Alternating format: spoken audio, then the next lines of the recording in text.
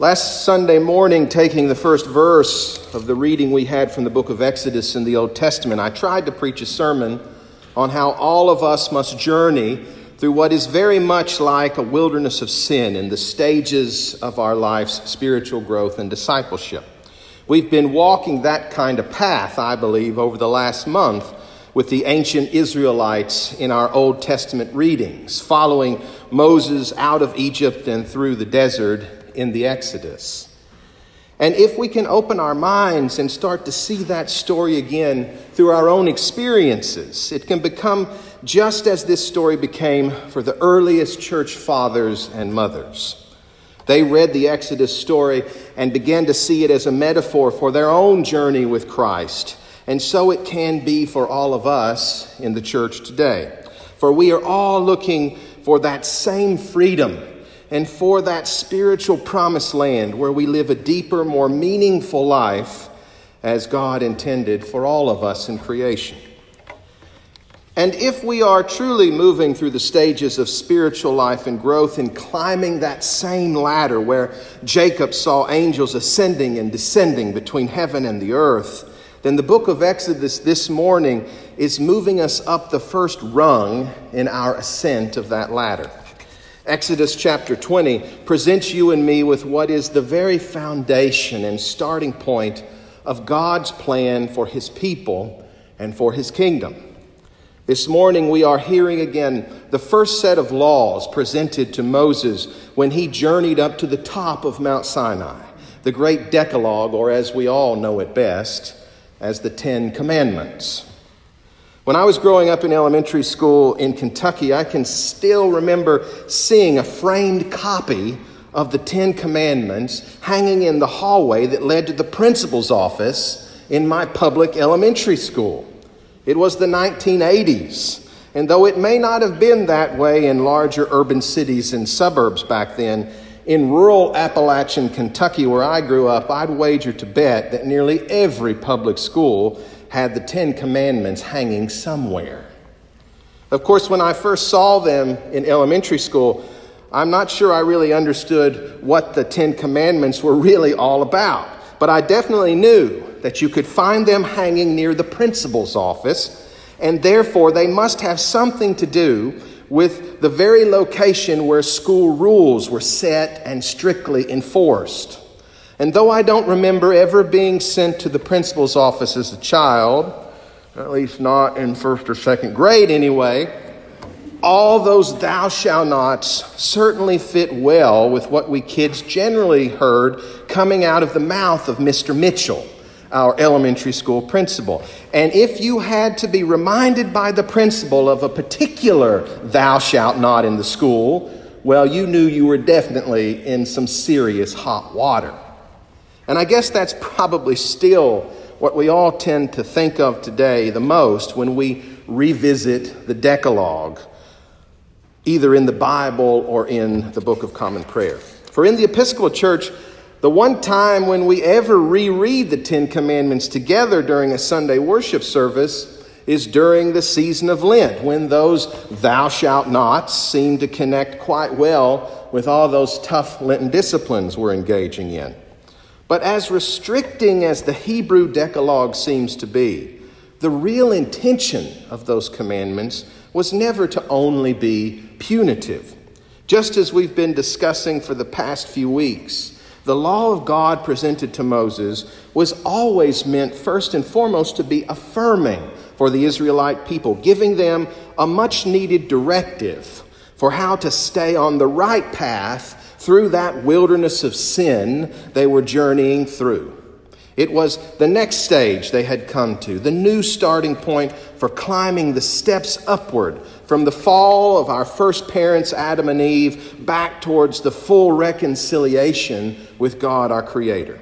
For just as we always need good directions for how to complete an important task or project set before us, whether it's baking a cake or building a house or finishing a degree or a license, the Ten Commandments were meant from the beginning to be the how-to guide used by God's people to begin our full restoration with God. As Christians, I think to really wrap our minds and hearts around this and start getting beyond the restrictive tone of those thou shalt nots in the Decalogue, it's probably best to go back to Jesus and to understand how Jesus himself saw the law of Moses in the Torah. In Matthew's gospel, Jesus is very quick to say in chapter 5, right at the beginning of his famous Sermon on the Mount, "Do not think that I have come to abolish the law of the prophets. I have come not to abolish, but to fulfill." In so many ways, that powerful sermon which Jesus delivers on top of a mountain in Galilee is meant by the writer of Matthew's gospel to be nothing less than a direct connection to that law that was first delivered to Moses on the mountain he ascended all those many years before. And later in Matthew's gospel, Jesus will indeed fulfill that law of Moses. First, by summarizing all of Moses' many thou shalt nots into two powerful and affirming great commandments. Jesus says in Matthew 22, verse 37 through 40, "You shall love the Lord your God with all your heart and with all your soul and with all your mind. This is the greatest and first commandment. And a second is like unto it. You shall love your neighbor as yourself. On these two commandments hang all the laws and the prophets." And so those become the words of the new Moses, who is Jesus of Nazareth. So if all the laws and the prophets are broken down by Jesus into these two great commandments, love of God and love of neighbor, we can certainly now take Jesus' summary and begin to see the Decalogue in a more clear and concise way. We begin with loving the Lord your God with all your heart and soul and mind. To put it even more simply, that means we must love God first and place God above everything else in our lives. In the Decalogue, this is laid out in the first four commandments, beginning with commandment number 1, requiring God's people to have no other gods before God. And I'm sure this probably sounds easy to all of us today, but let us not forget that this doesn't just include some other lesser god or goddess from the distant past, but it requires that we make sure that nothing in our lives becomes like a god over and against our relationship and dedication to God, our Creator. And just to help us break that down, commandment number 2 takes it one step further, saying that we may not allow any physical or material thing to become an idol or a representation of God in our life. Now, I'm sure most of you know that back in the time of the Reformation, Protestants and Catholics argued over this commandment in regards to the creation of statues and paintings that made an image of God in the form of what is called an icon.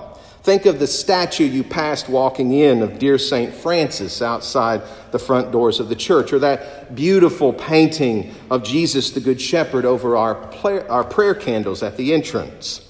But this morning, I want you to get your mind out of the Middle Ages.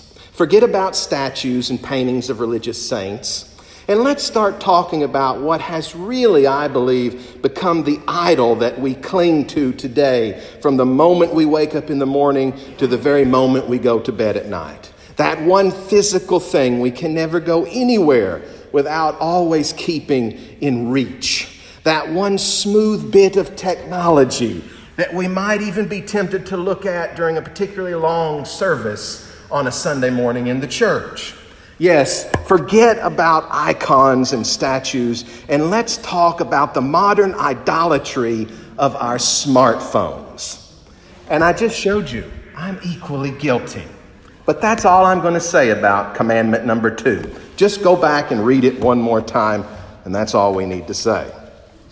And in the third and fourth commandment, we have 2 more requirements for putting God first in our life and loving God with our heart, soul, and mind. Commandment number 3 tells us to not speak of God in a disrespectful way, because God is God, and God certainly should have the same appreciation and the respect that we would show for those in our own lives, like our mothers, our fathers, our grandparents, and our spouse.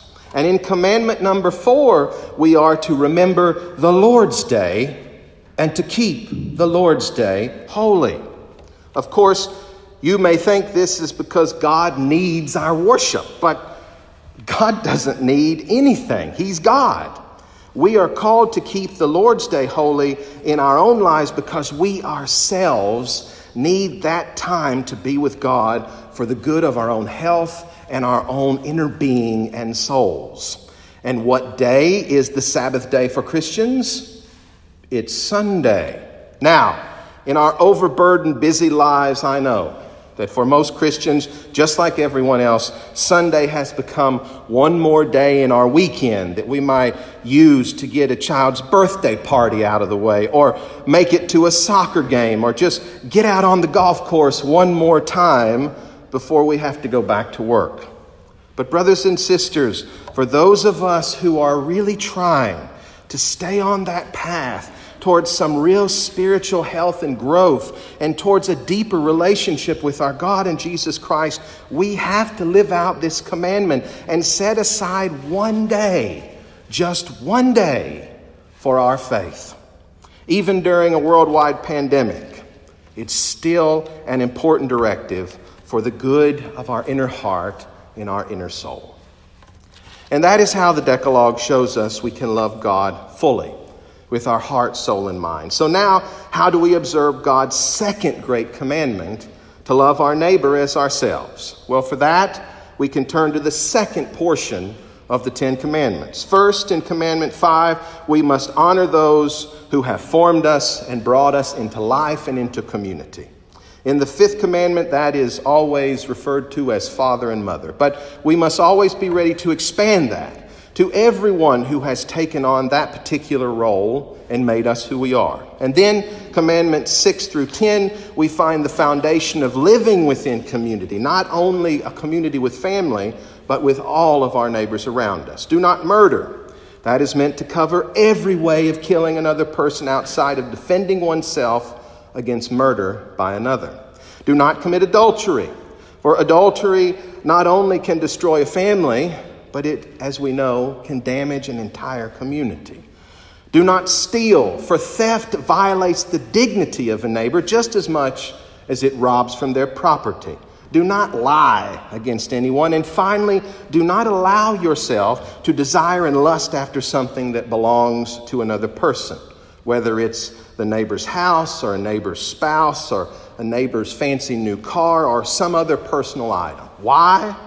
Because to desire something or to lust after it opens the door for everything else the commandments just told us not to do to our neighbor. If we can hold to these 6 commandments, then we have everything we need to make it into Jesus' second great commandment of loving our neighbors, which of course means that our neighbors are everyone who we come in contact with. And that, brothers and sisters, is the full Decalogue, 10 commandments. Loving God first above everything else and loving our neighbor, all of humanity as we love our very selves and our families.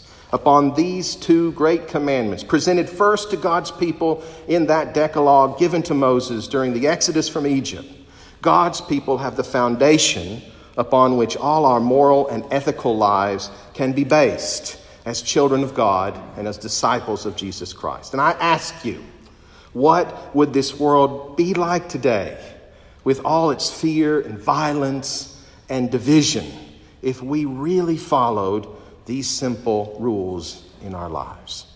And that's why I fully believe it's so important that we still remember and revisit this great Decalogue as people of faith today. For even if we want to show our respect, as we should, for the different religions and cultures of our neighbors and no longer hang those commandments on the walls of public schools or post them outside of courthouses, we as Christians can still keep them close to us and make sure we know and follow them as we continue our journey to press onward, as St. Paul says, in our faith in this struggling world.